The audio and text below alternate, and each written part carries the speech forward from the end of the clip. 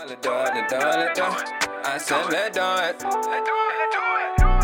this edition of the Marcus Walsh Show, we're talking about the blooming time of spring. Kentucky Derby finished, Preakness about to get underway. We're talking a PGA update, my winner for the PGA Championship. That's right, it's May.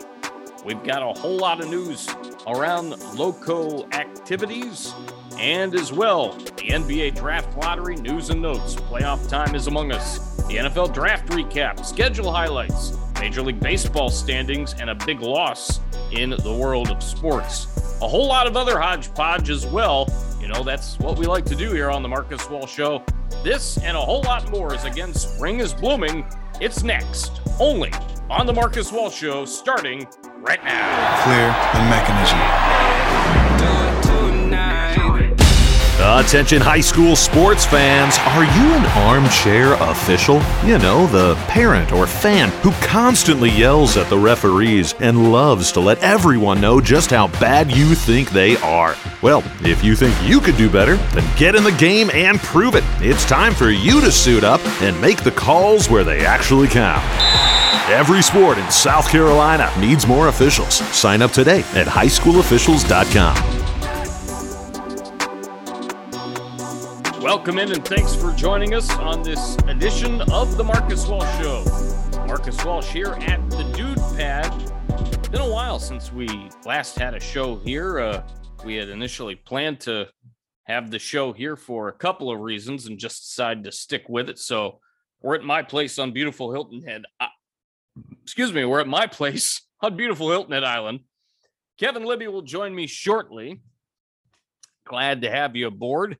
And thanks for being here on this Saturday as we are now in the end time of the month of May. And before long, June is going to be busting out quite literally all over.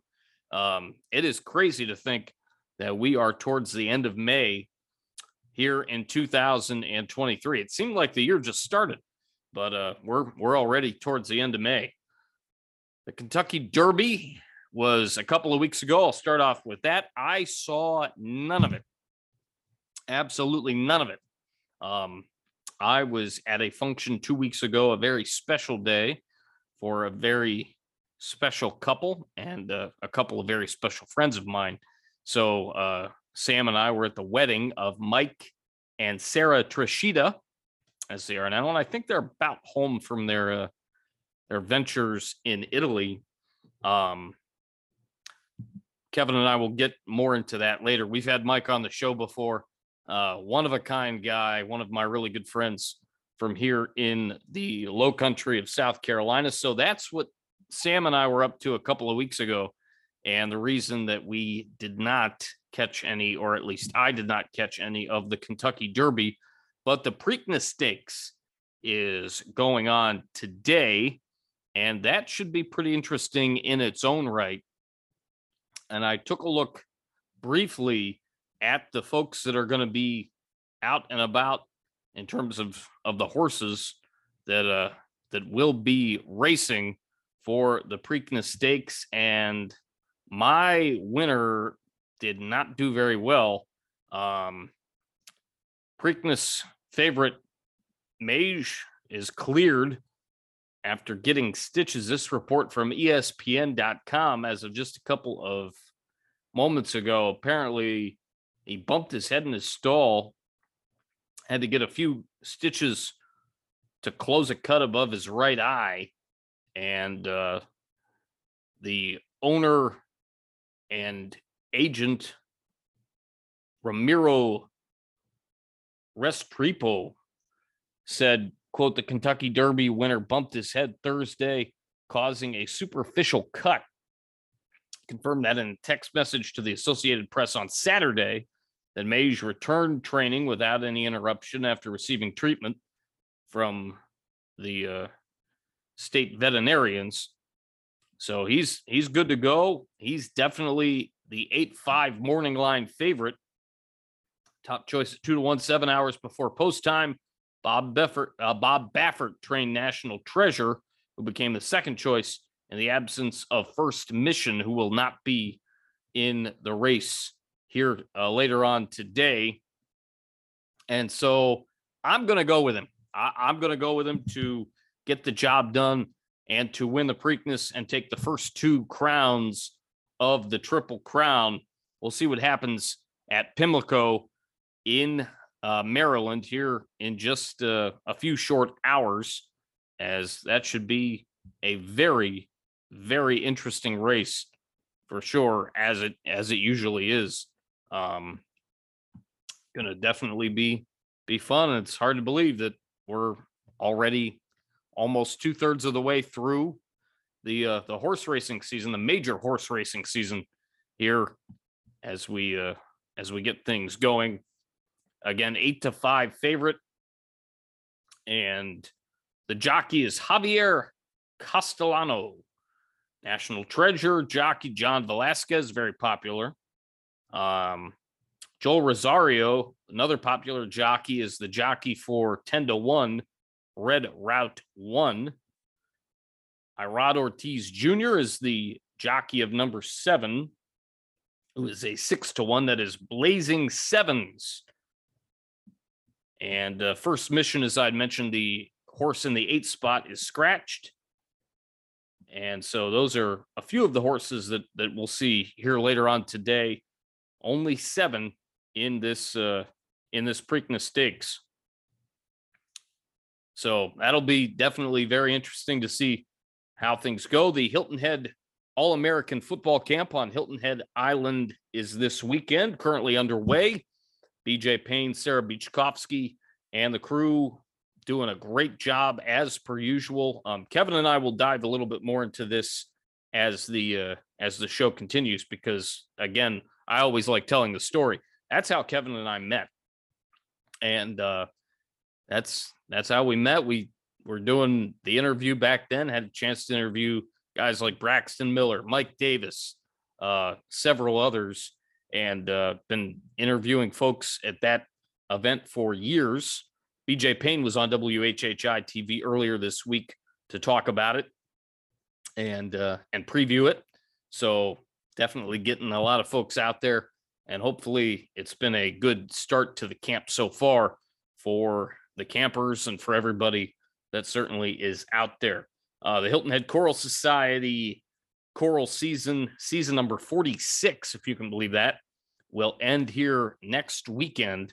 The Memorial Day concert in the morning will follow the America Sings concert, which I will be singing in both next Sunday night and Monday mornings. Memorial weekend concert will be over at First Presbyterian Church, 7 p.m. And then the concert for the Navy League over at Shelter Cove in the morning for Memorial Day. That'll be around 10:30 or so. And so we hope to see a lot of you out there for sure for those. And then the PGA Championship. Hard to believe, but the PGA Championship is here this weekend, and it is in New York, in Rochester, New York. And I was on Brew and Company earlier this week, and Brew asked me for my winner. He went with Xander Schauffele, and I went with JT, and Justin Thomas won the PGA a year ago. So be interesting to see if he could do it again. Get you an update on what's going on there at the PGA Championship. But I like the way Justin Thomas has been playing as of late. He's been looking really sharp. Has a lot of things going right for him. And here's how things look at the moment, with Victor Hovland, Corey Connors, Scotty Scheffler all tied at 5 under and in first place. Bryson DeChambeau, 3 under, has been playing really well, tied for 4th with, I believe it's Justin Suh, yes. And then Taryn, Brooks Koepka, Rory McIlroy tied for 8th, along with Svensson, and Taryn and Koepka are tied for 6th. Let's see where my winner is. Patrick Cantlay tied for 15th. Justin Rose, Block, Shane Lowry, Fox, all tied for 11th. And Dustin Johnson tied for 15th, along with Cam Davis, Patrick Cantlay, Minwoo Lee, Keith Mitchell, Step Straka, Seyeth Thagala tied for 21st with Tommy Fleetwood, Colin Morikawa and Kitayama tied for 21st, and several others.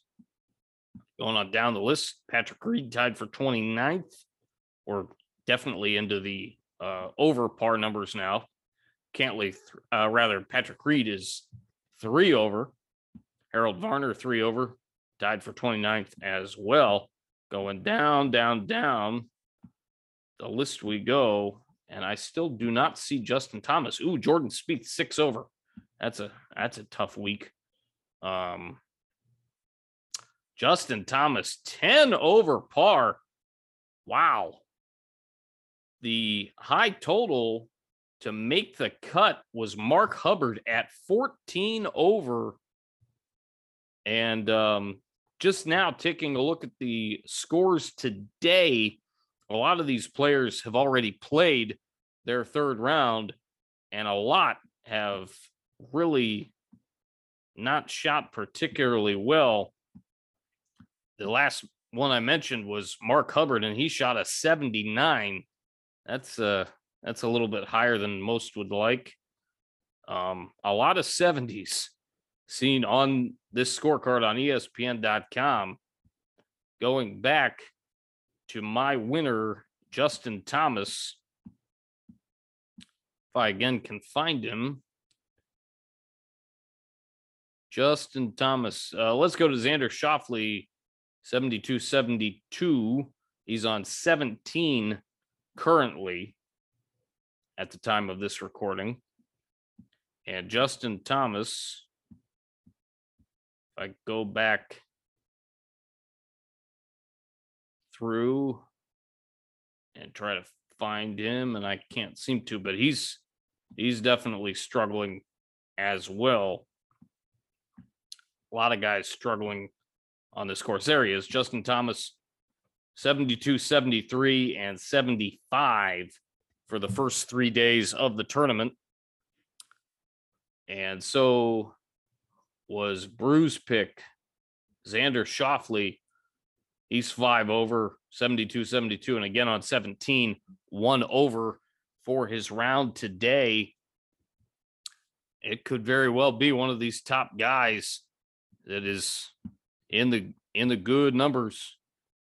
Victor Hovland's been playing some great golf this year, as has Corey Connors. Scotty Scheffler has always been outstanding.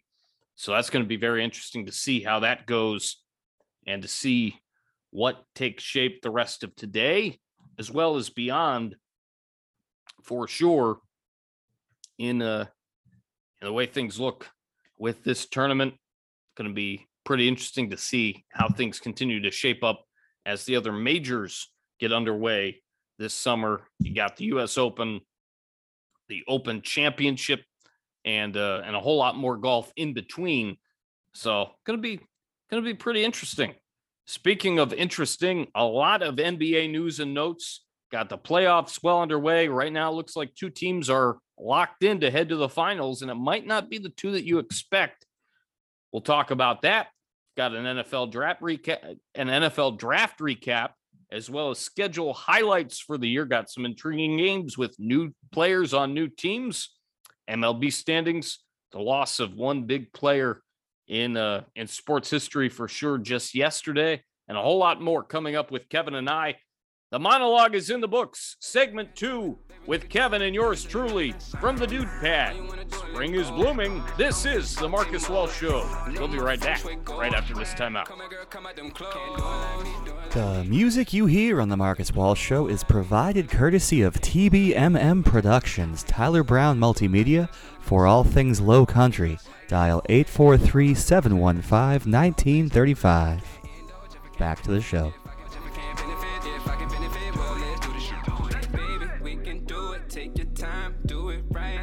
Welcome back into the Marcus Walsh Show from the Dude Pad. Been a while since we've been here at the Dude Pad. Marcus Walsh, Kevin Libby joins me for the remainder of the show. Want to thank Larry Jacomot for the voiceovers and certainly Tyler Brown of TBMM Productions for the tunes that you hear in between the segments, aka the breaks. We are here and getting ready to talk basketball, as we have talked about the SNL skit with John Tesh and all that fun stuff. Certainly great stuff on SNL. Kev, how are you, buddy? Hey, doing good, Marcus. Jason Sudeikis, classic bit. Love it. So good. So good indeed. Did you catch any of the draft lottery? I didn't care enough to watch it live, but very happy for the Spurs. I still kind of resent them for getting Duncan a year after my Celtics tanked, but still pretty happy for him. So, yeah, Victor Wembanyama. If you don't know how to say it yet, you will. Hopefully he likes the heat of San Antonio, because that's likely where he's going to be going. And based off what we have seen from him, you know, on some clips that we've seen and talked about here in previous stuff on the show, I mean, he could be the next big thing, like in terms of Tim Duncan. Yeah, different kind of player, but the most exciting prospect since LeBron. 7'5", he can hit threes. He's he's like a Lou Alcindor, where he's going to he might just change the game. Yeah, that's for sure. The Charlotte Hornets have the number 2 pick. The Portland Trailblazers with the number 3 pick. The Houston Rockets, I actually just on a whim kind of thought they might take the number 1, because goodness gracious, they've been so bad as of late. They've got the 4 pick. The number 5 pick goes to the Detroit Pistons. The number 6 pick to the Orlando Magic. Indiana Pacers at 7. The Washington Wizards at 8. The Utah Jazz, they used to have one. Why did I just lose his name? Mitchell. Donovan Mitchell. Yeah, his first name just went out of my head. So Donovan Mitchell used to play for Utah. Now, of course, in Cleveland, and turning that Cavs team around. Utah at number 9. The Dallas Mavericks at number 10. And kind of the way things went with the Mavericks is kind of, I guess, how we thought they would go. Certainly with one of the... We're not Kyrie fans. Yeah. Great issues with Kyrie and whatnot. They're at 10. The Orlando Magic are at 11. Orlando just, they're okay from time to time. They seem like they're about ready to hit another stride, and then it just doesn't happen. And then the Oklahoma City Thunder is at 12.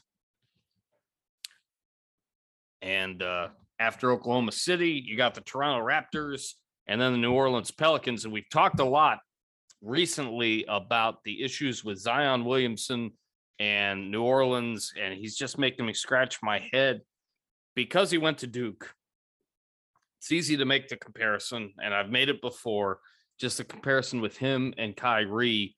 And it's just enough as a Duke fan too. It makes me just scratch my salt and pepper head. Everything that's going on with him, and just play. If you're new to the show, welcome. I'm from Boston. Marcus is from close enough Cleveland. So we're scorned lovers when it comes to Kyrie. We're going to keep talking about him. Can't help it. Too many heartstrings have been strained and broken. Don't even get me started. And obviously I'm talking about Zion being a Duke Blue Devil fan as well as I've been for the last. But he's not Kyrie. No, not yet. He's got so much work yet. to do. If he wants to be, he could go to like 7 years of evil medical school and be the Dr. Evil of the NBA. But he's not. But he's showing some signs that I'm not a fan. He's got a big body. He's trying to change his life. We'll give him some time. He's young. He's making a lot of money for someone who's got to start with some effort though. Yeah, that's my whole point. Doing it on the fly. He's not yet as bad as Odin or another bust of a pick. But there's lots of kids coming out of this draft that aren't Victor Wembanyama that I really like. I get he's huge and he's awesome, but I like Brandon Miller, projected to go to the Hornets. Yes, great player. And you like Scoot, right? I do. Old school name would be fun to call as a broadcast guy. Scoot Henderson, of course. Big fan of him. And then Amen Thompson, he's got a chance to do some really good things too. 6'7", 210 for him. 20 years of age. A good player. I wanted to go back, if you don't mind, to the draft order because I wanted to talk about that last team as well.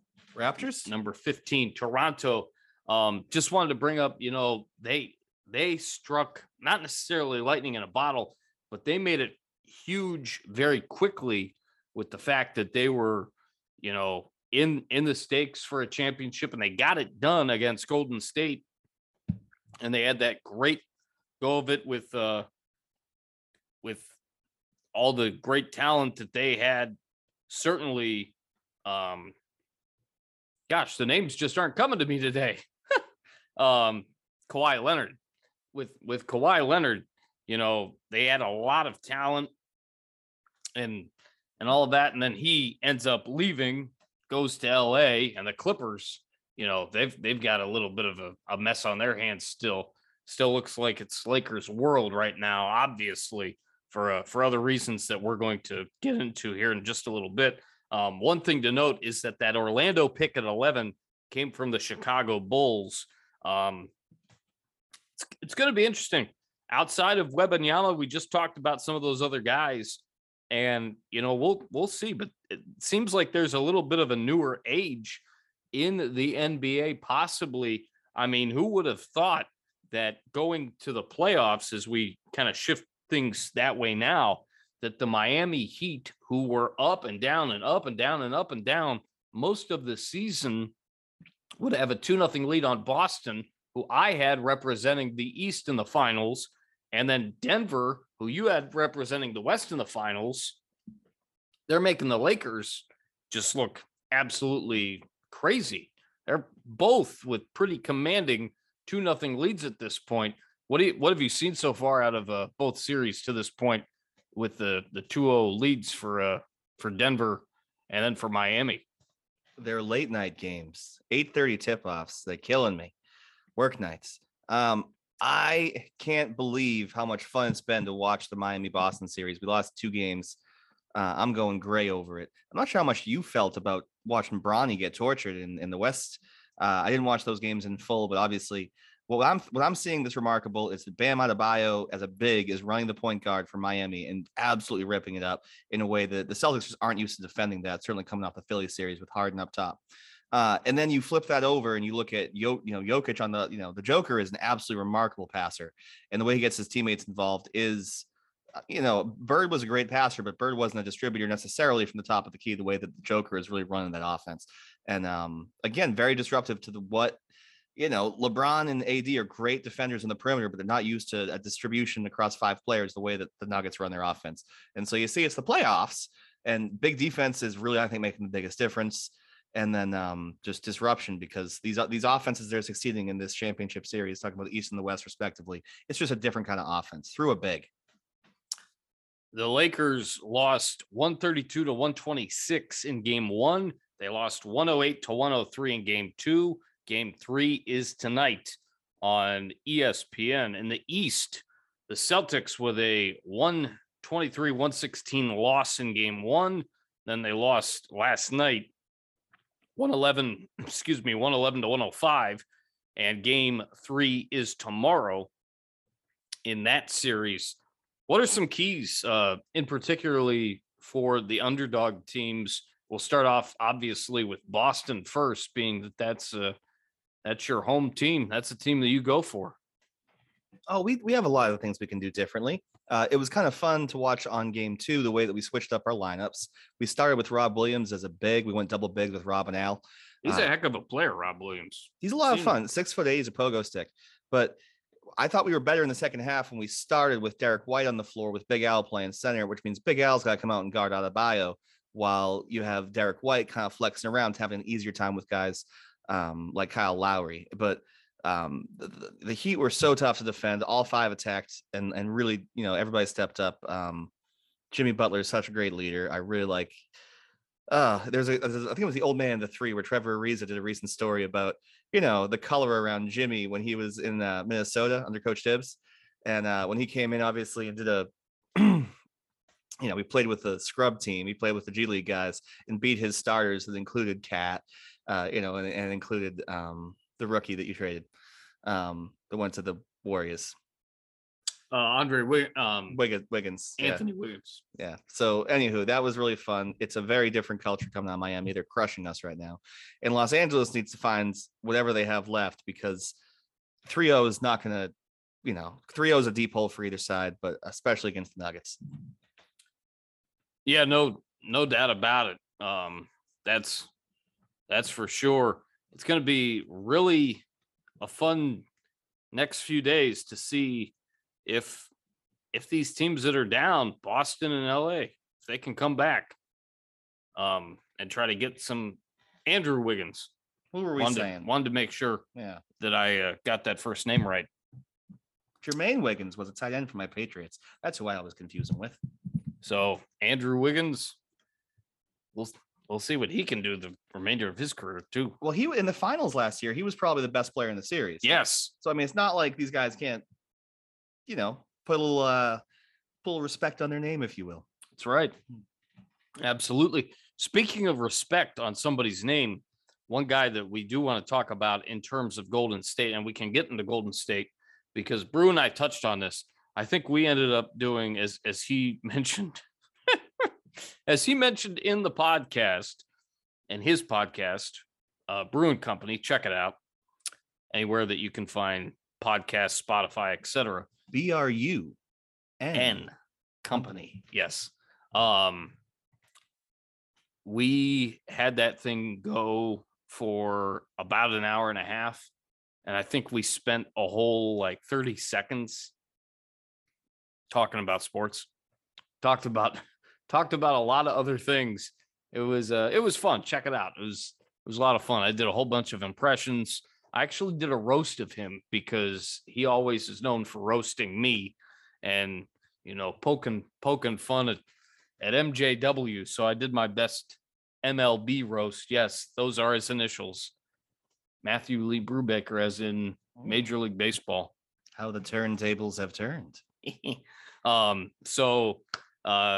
talked a little bit about Golden State and a few other things. I think their reign of terror is over.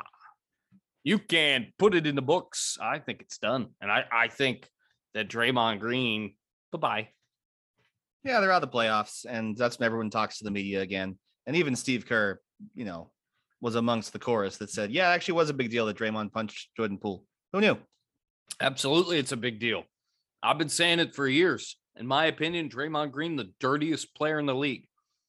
And just the way things are set up with this NBA, I get it. It's a lot different than the style that we grew up with in the 90s, even the early 2000s. But I mean, come on. Enough is enough. And no matter where he goes, whether he stays at Golden State or goes somewhere else, he's going to be that type of player. That's just the kind of player that he is.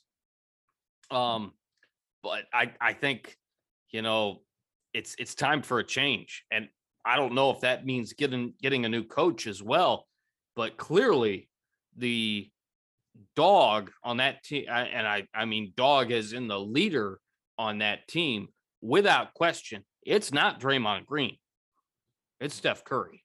And there's no doubt he's not going anywhere. And you can even say that possibly about Klay Thompson as well. He had a tough series. He really, really had a tough series against the Lakers. But, those two guys, you can build something off of. Besides that, I don't know. I don't think that what Draymond does is much worse than what we saw growing up. In 1992, you can search for the video of Phoenix Suns Danny Ainge throwing a ball just square up in a dude's face. That's a thing. Bill Laimbeer was been talking a lot about Laimbeer lately. Yeah, I mean, he would try to he could end someone's career with the stuff he pulled. The babyface assassin. Don't miss him. McFilthy and McNasty were his running mates with respect to John Sally. It's a game that's a contact sport. Part of that means they will do as much contact as is legally permissible. Remember in hockey when Sid the Kid was amazing, but there wasn't an enforcer big enough that wouldn't get him injured by the second round of the playoffs, and that wasn't good for the product. In the NBA, it's a contact sport that will allow as much contact as it doesn't knock somebody out. And you look at Giannis and how he went down that series. Giannis's injury was a big part of it, and we say it every year. It's not necessarily having the most ability.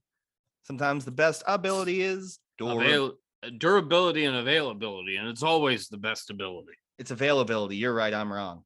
Availability. Well, durability is availability. Is definitely there. It's primarily availability, and the two are essentially to be durable one and the same. To be available. Yeah. So yes, the chicken comes from an egg. Correct. This is true. It's the playoffs, man. It's put up or shut up time. LeBron, he's even here at his age, the amount of money he puts into his body. My God, you want to be a fan of a professional athlete? Look at what the man's done. It is definitely something for sure to behold. That is without question. What else are you looking forward to with the NBA? Anything catch your eye as far as how things will shake out? What of these 4 teams, what's the series? Pardon me, taking your fandom aside, what's the series that you most want to see just as a fan? And if you want to, of course, say Boston against somebody, that's certainly good. No, you're exactly. I want the primetime match of a Boston LA for the competition to see who can get to 18 championships. Obviously, Boston's done all of theirs in Boston, whereas the Minneapolis, by the way, has these things called lakes, the land of lakes. Ever heard of it? 10,000. Well, now they're in Los Angeles where they don't have those, but they do have the legacy of those 5 rings and their own rings to compile enough to be competitive with the Boston Celtics. That would be the fun one. I don't think my C's can get there, though I would sure love to see it. And that said, I think it would be also really fun to watch how I don't think AD and Bronny are done. I think that could be a 7-game series out of the West. Yeah, we'll see what happens. It's gonna be a fun couple of weeks, Marcus. It will be for sure. We've got a couple of minutes left here before we get into the next segment. Leaning into the next segment, let's talk a little bit about the Hilton Head All-American Football Camp that we attended back in 2014. It's how I met one Kevin Libby, and he was my camera guy back in the day. Let's just tell that story again, reshare a couple of moments since we have a few minutes left on the recording. Sure, yeah, Marcus, this is when we first got to work together. You were very excited to be meeting Braxton Miller, the Heisman candidate. I was absolutely over the moon. I, by contrast, wanted to meet Mike Davis, was the running back for your Carolina Gamecocks. Yes. And of course, he had those great years with the Falcons as well as a NFL footballer. Well, it was just a lot of fun, Marcus. You got on there, and it was really, to me, a study in Marcus Walsh going to work as a sports journalist, because you're out there, you have all your notes, and the way you engage everybody, you knew every coach on the field, and then to see the way that the kids engage. But the best thing was the All-American Football Camp really is a group of All-American athletes that want to come to the beach.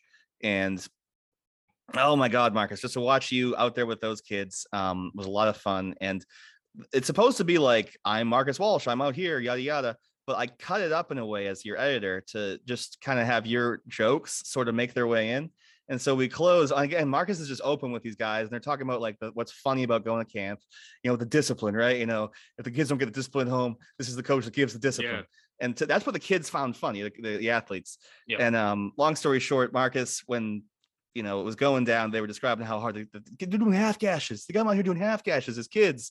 And Marcus goes, well, it's like PD says from Remember the Titans.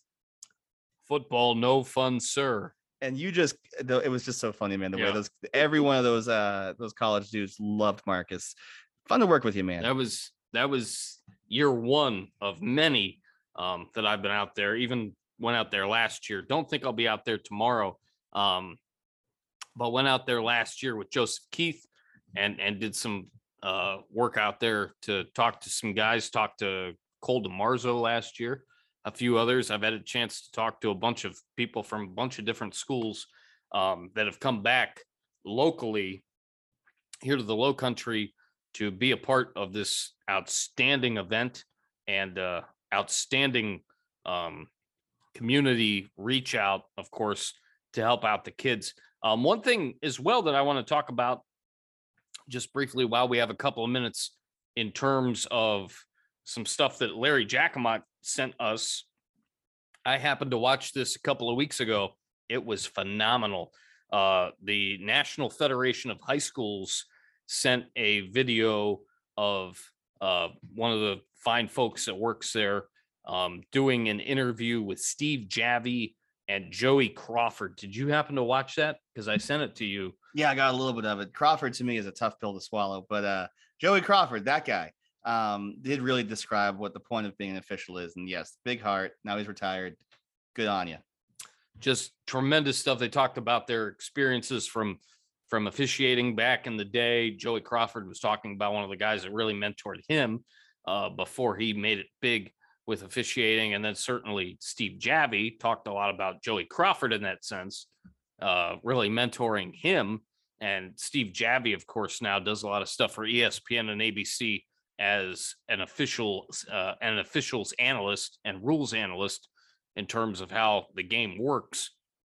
And it was just tremendous from just their travels and what they got to see and do, and the need for younger people to officiate, but also still the need for officials to go through some different training, some proper training, and for that to be better, just to make everything better in the game of basketball and beyond, because there's a need for, local officials here in the Low Country and beyond, all different areas of sports and other things too, adjudicators for, speech and debate and choral competitions and band competitions and this, that, and the other. We still have a few minutes left. So do you know how easy it is to officiate volleyball? I would have no idea. You sit in the chair the whole time. It's really easy. About as easy as it is to officiate tennis. I haven't done tennis, but I guess the judge, I'm thinking of like Wimbledon, I think it's an official there up in the high perch, whatever, doing that. So whoever John McEnroe is yelling at. Exactly. I tell you though, I just answer the question. You cannot be serious. I could never bring myself to love a tennis player. And I'll tell you why. Love means nothing to them. There you go. It's very true. Kevin Libby bringing the jokes. What was your favorite experience from your days being an official? Besides that time I ran into the coach for Hilton at Prep. Yes. It was great. I mean, the one time I got to give a girl a tissue on the sideline when she was sneezing, because I too have upper respiratory issues. And it was just one of those moments where I felt like I was welcomed by their community, because people were nice to me the rest of the night, which is just a weird thing when you're an official. Normally, if you're doing a good job, they ignore you. But I don't know. It's just, you get to be into communities and see people you otherwise wouldn't see, and you're part of it. And kind of feels like you're not in the game, don't get me wrong, but you focus up like you would if you were an athlete. You show up, you're in your uniform, you're 100% focused on it, and you work with your team, which is your co-officials, to make the best calls you can. Couldn't agree more than that. We certainly thank Larry for everything that he's done to set stuff up, to try to get the word out through WHHI and other sources of media as well, working with the NFHS, and certainly the great crew that is over there at the National High School Federation group. Just tremendous stuff that they do nationwide. It's not just here in South Carolina, but it's nationwide. And of course, we work with the high school leagues and the independent league, SCISA and SCHSL, and everybody that we work with. And, we've got a couple of months until we're starting to prep for football, as far as getting a schedule out and everything. So stay tuned for updates on that as well.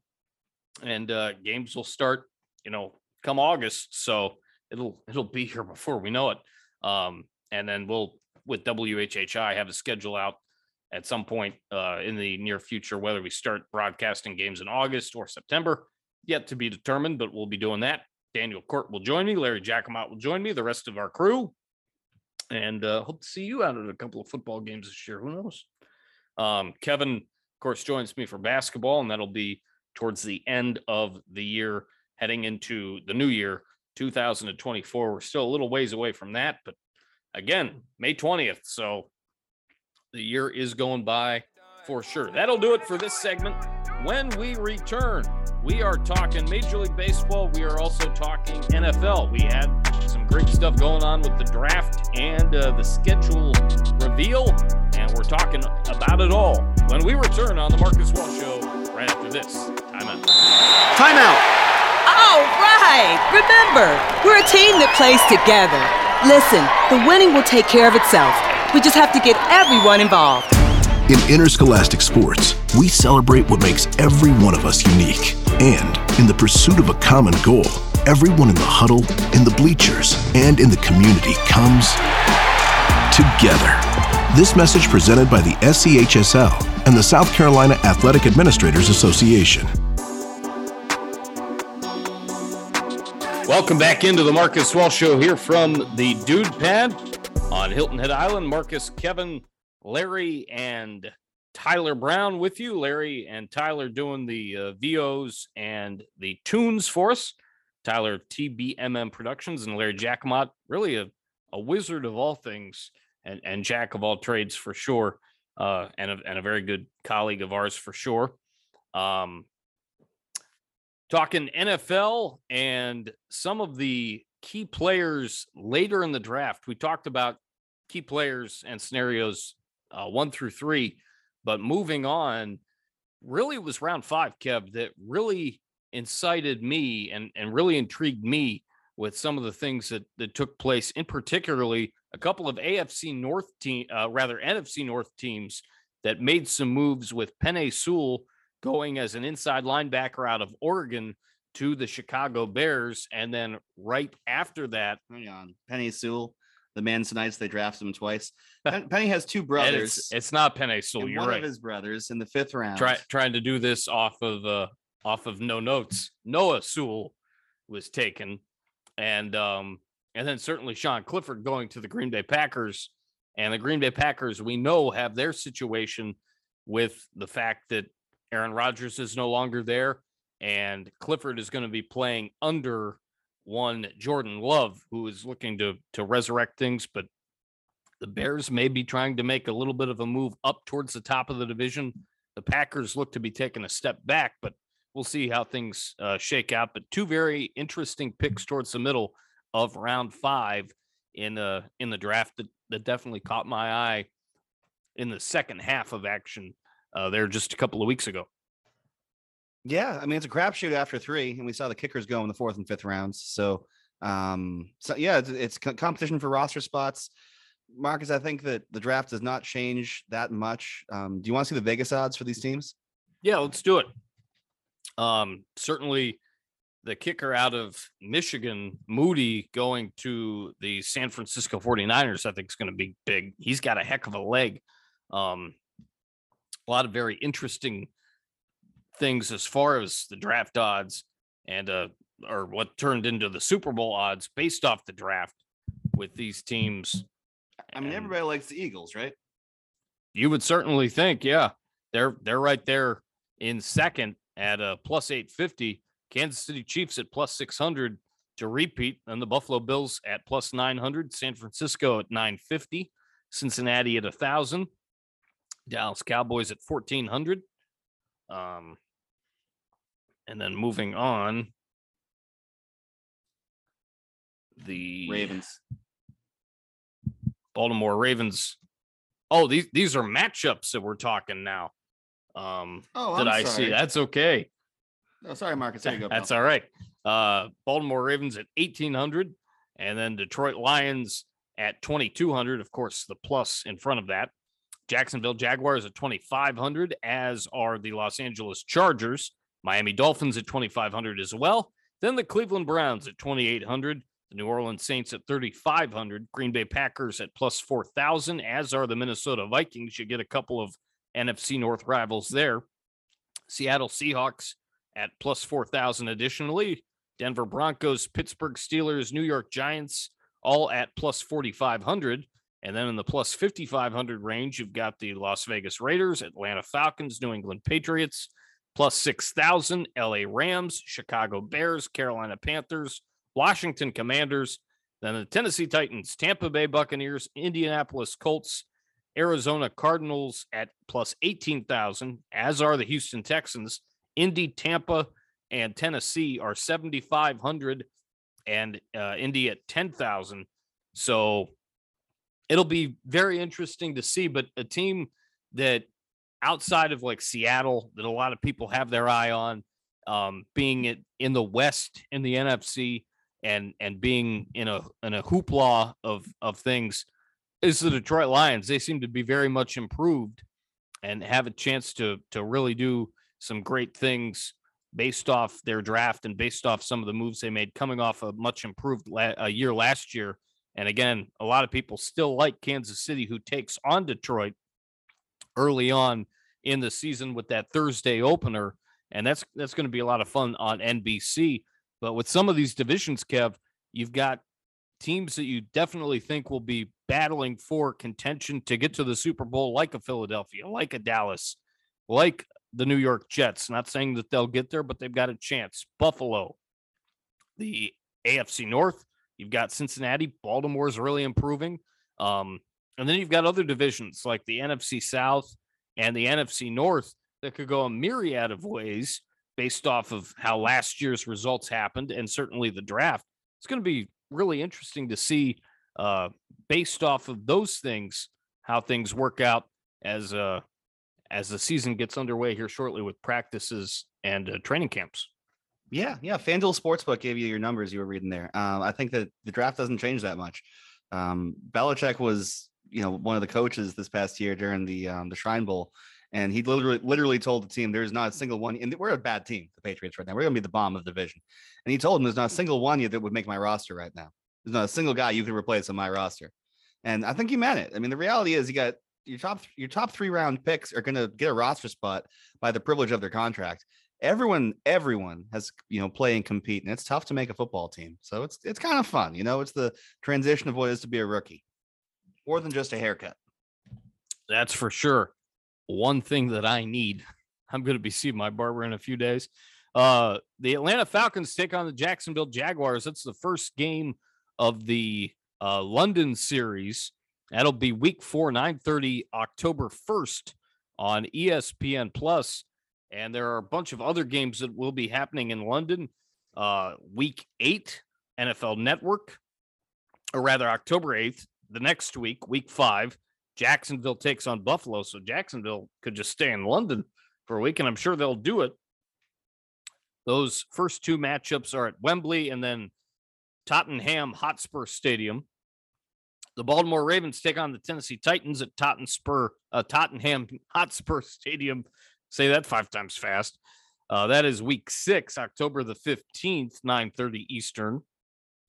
And then the Miami Dolphins and Kansas City Chiefs play in Frankfurt, Germany, 9:30 Eastern, November the 5th. That is week 9. That's the NFL Network. Indianapolis Colts, New England Patriots, week 10, November 12th, NFL Network, 9:30 Eastern in Frankfurt, Germany. And no games as far as we know in Mexico. But one thing to point out with the schedule too, though, this year is that we have Black Friday football with the Miami Dolphins and the New York Jets. And we also have 3 other matchups on Turkey Day: the Dallas Cowboys and Washington Commanders, the Detroit Lions and Green Bay Packers, and then I believe the other one was San Francisco and Seattle, which are all divisional matchups. Fox will have the Detroit game against Green Bay. CBS will carry the Washington Commanders and Dallas Cowboys, and then NBC will have the nightcap between Seattle and San Francisco. Christmas Day, we've got some really interesting matchups as well. The Las Vegas Raiders take on the Kansas City Chiefs. That'll be on CBS and Nickelodeon. The New York Giants take on the Philadelphia Eagles on Fox. And then the nightcap, the Super Bowl rematch from Super Bowl 47. The Baltimore Ravens and San Francisco 49ers get underway and get their season going. And going back to week 1, you guys have an interesting matchup with New England taking on Philadelphia in the second half of the day. Doubleheader CBS Day. I figure Jim Nantz, Tony Romo, and Tracy Wolfson will be at that game. Oh yeah, it's gonna be a fun, fun way to match up is to play against the NFC Conference champions. You saying they're going to simulcast on Nickelodeon? Indeed, and they've been doing that for years. New Year's Eve, the following week, we've got the AFC Championship rematch of Kansas City and Cincinnati, which should be a barn burner as well in its own right. And that'll be great. You got a lot of really interesting matchups throughout the season. And with the quarterbacks and other players moving around, you look for teams like the Jets, like the Raiders, and beyond to possibly kind of shake things up a little bit. I'm really excited about what the Jets could do. I think they're definitely a playoff team, maybe a contender to make a deep run in the playoffs. But I mean, it's just hodgepodge city as far as who might be able to make the Super Bowl, in particularly out of the AFC. I think if I had to pick kind of a sleeper matchup, I would go. Initially, I was thinking off air, San Francisco. I really like what Baltimore is doing in terms of getting back to where they used to be. They would be an intriguing pick for me out of the AFC, matching up against Cincinnati and a bunch of other teams that are really good in the AFC. The NFC, if I wasn't going to go San Fran, and I still could, Dallas is another team that isn't necessarily a sleeper per se, but until they get that monkey off their back, they're counted out by a lot of folks. What do you think as far as the sleeper teams and some of these matchups heading into the new season, which will get underway with practices and training camp and all that stuff here pretty soon? I like the NFC West. If I have to pick somebody, I'm picking out of the West. I like that Cowboys secondary. They will be a change team with Steph Gilmore back there. So, I don't like Odell as much as you do. You thinking the Ravens are going to be changed by Odell Beckham? Well, I like the fact that they're doing some great things in terms of, some of the things they've done with getting Lamar back, and they've got some other guys on the outside, and they're just kind of reshaping and retooling. That move kind of reminded me a little bit of what they did a couple of years ago, getting Sammy Watkins. And I mean, if he's ready to go and he's ready to play, there might be a chance that he can do some things and make some stuff happen. It's going to be really interesting. There are a lot of coaches that are going for Kansas City and going for, whether it's Philadelphia or some other teams that have been in those high profile moments in the NFC over the last several years. Time will tell, obviously. And we don't know what's going to happen. We'll make our picks, later this summer heading into the fall, but could be really interesting. I mean, I know he's not Ray Lewis, but I do not want to face Patrick Queen in the playoffs. And oh, no. Then, how are you going to score on that defense? You're probably not. And then what's your other options? You got to take the ball away from, one of the better Truz quarterbacks out there. No doubt about it. In Major League Baseball, the Tampa Bay Rays, holy crap, they continue to just get it done. They're 33-13, leading the way.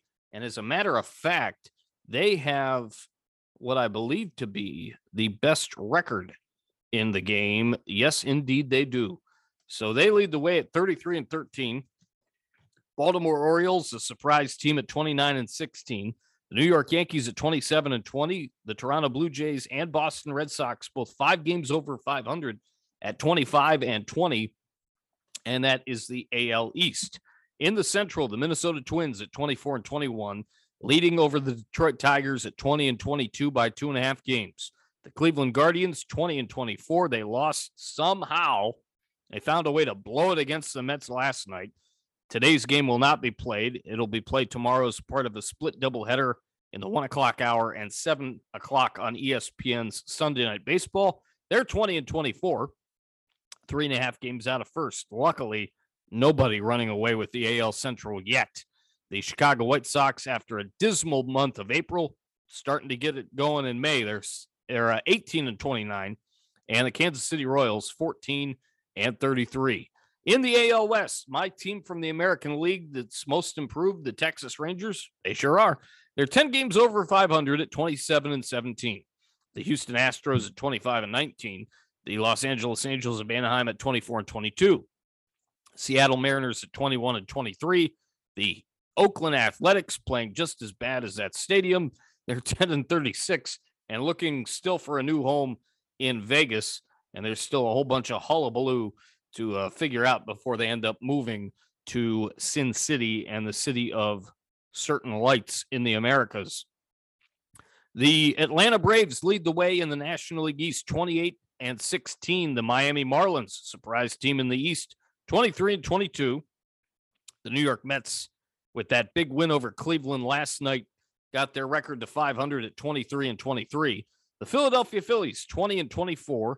And the Washington Nationals, about like every other team in that position, not happy with their result. They're 18-27.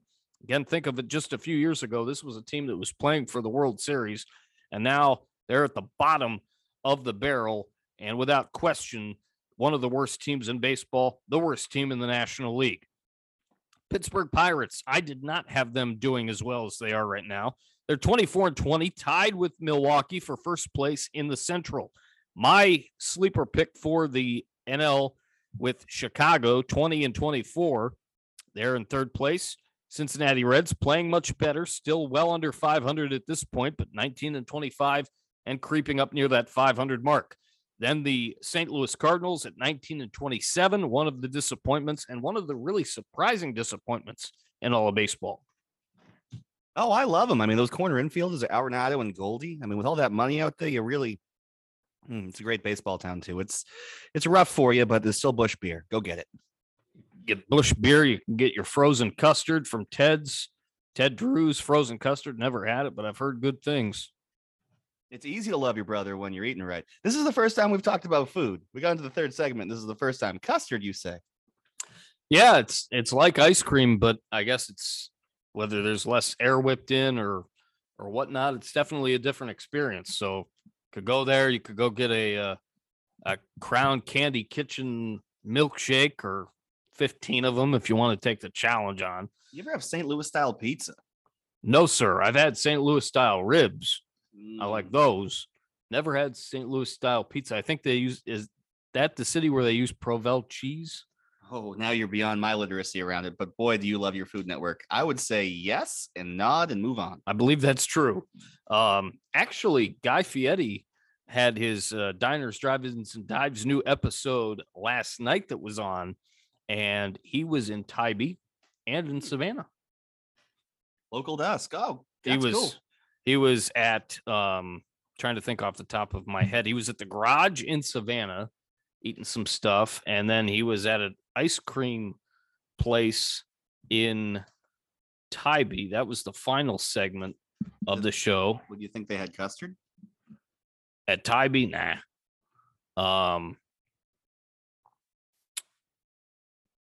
It was Sunday Cafe in Tybee, the Garage in Savannah. It was at 9:00 last night. I have it recorded. We can watch it after this if you want. So there's a little bit of a food education. Folks in Georgia, check those places out. I will at some point. I'm going to Savannah once in a while. Sam's family, Sam has family, her sister that lives in Savannah. So we head that way from time to time. Might have to check out one of those two restaurants for sure. And then getting back to the baseball of it all, speaking of food and baseball and beer, it's the American pastime and all of that. Apple pie, Chevrolet, all that jazz. Moxie. That's right. That's what we do. I was referencing the cola, but you think we have Moxie? Sure. Why not? Okay. What is Moxie Cola? I've never heard of it. It's the type of cola that people used to drink back when Ted Williams was marketable. Moxie. That was a long time ago. He was a kid once. He was. A splendid splinter. Sure. The Los Angeles Dodgers 29-17. The Arizona Diamondbacks 25-20. Another surprise in the West. The San Francisco Giants, voiced by John Miller, still to this day, 21-23. The San Diego Padres, boy, what a disappointment. They got off to a great start. Now, holy smokes, they're 20-25. Not out of it by any stretch. 8.5 games out of the division, but they need to start winning. And then the Colorado Rockies, I'm sorry, Jack Corrigan, the team you call still to this day is not very good. They're 19-26, 9.5 games out, and looking like definitely one of the worst teams in baseball. What are you looking forward to seeing in the remainder of this first half and heading into the All-Star break? Oh, I'm a total homer, Marcus. I really don't care unless my Red Sox are in it. We're 5 games above 500, and we're the last team in the American League East. I was surprised to see that there are fewer division games this year. I did not know that. And so there are 2 months out of the year where we just straight up don't play the Yankees. So that's going to be different. I don't know what I'm looking forward to, Marcus. Maybe a starting pitcher. If you spend the kind of money we are, I'd love to have a playoff run, but we're not going to get one. Woe is me. Life is hard. The Celtics also might lose. I'm going down a rabbit hole of Boston depression here. Hopefully the Patriots aren't as bad as they're going to be. So what am I looking forward to in baseball, Marcus? I mentioned the Bruins lost. Yeah. I'll get over it. But at the moment, we're 5 games above 500 and last in the division. I'm looking forward to a football season. What's your favorite brand of baked bean? I see you as a baked bean guy, being from Boston. When I was a kid, my dad lobster and baked beans. Anybody ever pair those together? I don't think that would work. No, and no. Lobster's fancy, and I'm not. My dad, the big meal would be he'd buy 2 big cans, one with brown bread, one with beans, and we'd have the military meal, which was a microwaved piece of brown bread with some butter and some microwaved beans. I like Bush's because they have the dog that talks, and it's always the same joke about how the dog's not going to give away the recipe, and then he can talk.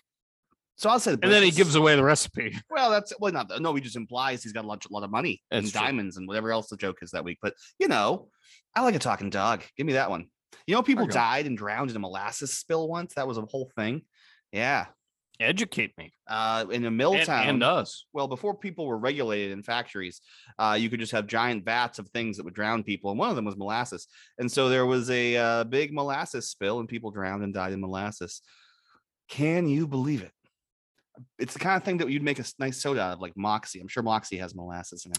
What around what time period was this? Do you happen to know? I'm gonna guess 19th century. Let's go ahead and look that up while Marcus gives you some more stuff about you and baseball for the wrap here. Well, I mean, in terms of what I'm looking forward to, I think I got more depressing stories about the Red Sox losing. And I mentioned on Bruin Company the other day the fact that right now Tampa Bay and Atlanta look like the best teams. My World Series pick was Cleveland and the New York Mets. We'll see what happens with that. I just hope that whether the Guardians get a bat or something, they can find a way to get out of these doldrums that they're in. January 15th, 1919, approximately at 12:30 p.m., according to Wikipedia, in Boston, Mass, was the Great Molasses Flood. The wreckage of the collapsed tank is visible in the background if you check it out on Wikipedia. And a large storage tank filled with 2.3 million U.S. gallons, that is 8,700 cubic meters of molasses, weighing approximately 13,000 short tons or 12,000 metric tons, burst, and the resultant wave of molasses rushed through the streets at an estimated 35 miles an hour. That's 56 kilometers per hour, killing 21 people, injuring 150. The event entered local folklore, and residents claimed for decades afterward that the area still smelled of molasses on hot summer days. It sounds like something that would have been given on the Beaufort News with you as host. I can just reading that off of Wikipedia, just take my voice out, put your voice in. It's a Kevin Copy brilliant story. I just feel it in my bones. Kid, the Sox may be terrible. The Bruins might have blown one. Just because Mac Jones might not be the savior, he's no Tommy. Just because everything's going wrong in the world of sports doesn't mean it could still be covered in molasses. Things may be bad now, but think there was a time when we could have been drowning in molasses. Good times will return. I need the next Tom Brady. Got to have him. There you go. Who do you think that's going to be in Boston sports for you? Have you ever seen Celtic Pride? It's a movie. Haven't. They kidnapped the best player in the Jazz. It was, I believe, Marlon Wayans. It was one of the Wayans brothers. I should really be able to be better about identifying my Wayans brothers. Anywho, no, Damon and Marlon were the Wayans brothers on the TV show on WB. Who am I thinking? Damon. It was Damon. Damon was the father in My Wife and Kids. Michael Kyle. That was Damon Wayans. I love Damon in Don't Be a Menace to South Central While Drinking Your Juice in the Hood. It's a satire where he was playing off of Boys in the Hood. And so they always do Damon's role was he'd be like, a walk-in character that would identify the message of a scene. So it was a spoof with a joke. And then once ever there was like a moral, he'd just walk on the screen and go, message. Anywho, where was this going? Damon Wayans? Damon Wayans. My Wife and Kids, Celtic Pride. I never saw it. We were talking about who's the next guy to possibly fill Tom Brady's shoes in Boston lore of sport. Thanks for getting me back there. We're gonna kidnap Tom Brady's kid. Now, is that a real plot? No. Please don't prosecute me criminally. But I think for Boston sports as a whole, the logical next step for us would be Tom Brady's son plays quarterback. And in the movie Celtic Pride, they kidnap the best player in the Jazz so the Celtics will win. I just want some kind of scenario where Tom Brady's son is incepted to want to play football in New England. We could make that into a film. We're probably going to pay a lot for the rights. What do you think? Sure. I'm down. I mean, Bronny's pretty exciting. What wouldn't you do to have Bronny play for Cleveland? Honestly, I mean, holy crap. That kid's going to be something special. And the fact that he's going to USC to play for the Trojans, Bill Walton's going to be going nuts. There's no doubt about it. He got to call his dad when he played in high school, and now he's going to be calling a ton of Bronny James games at USC, at least for 1 year. The possibilities are endless about where those two could end up meeting in terms of playing, and LeBron has come out and said, I want to play at least 1 year with my boy, and then we'll see what happens after that. Going to be really interesting. Obviously, a lot of stuff going on in the world of sports and beyond. Have Choral Society rehearsal tomorrow and whatnot, getting ready for next weekend. Hope everybody's doing great out there and enjoying another great Saturday. Spring is most definitely blooming, and before long, summer's going to be here. So stay hydrated, stay up to the date on everything, and enjoy while you can before it gets too terribly hot. And we just bathe in our AC all the time. Don't come. It's not snowing. Definitely some great stuff. But yeah. Oh God, we're gonna have to go to the beach. We could be covered in molasses. It's true. It's very true. Summers down here are steamy and they're sticky, but they're great.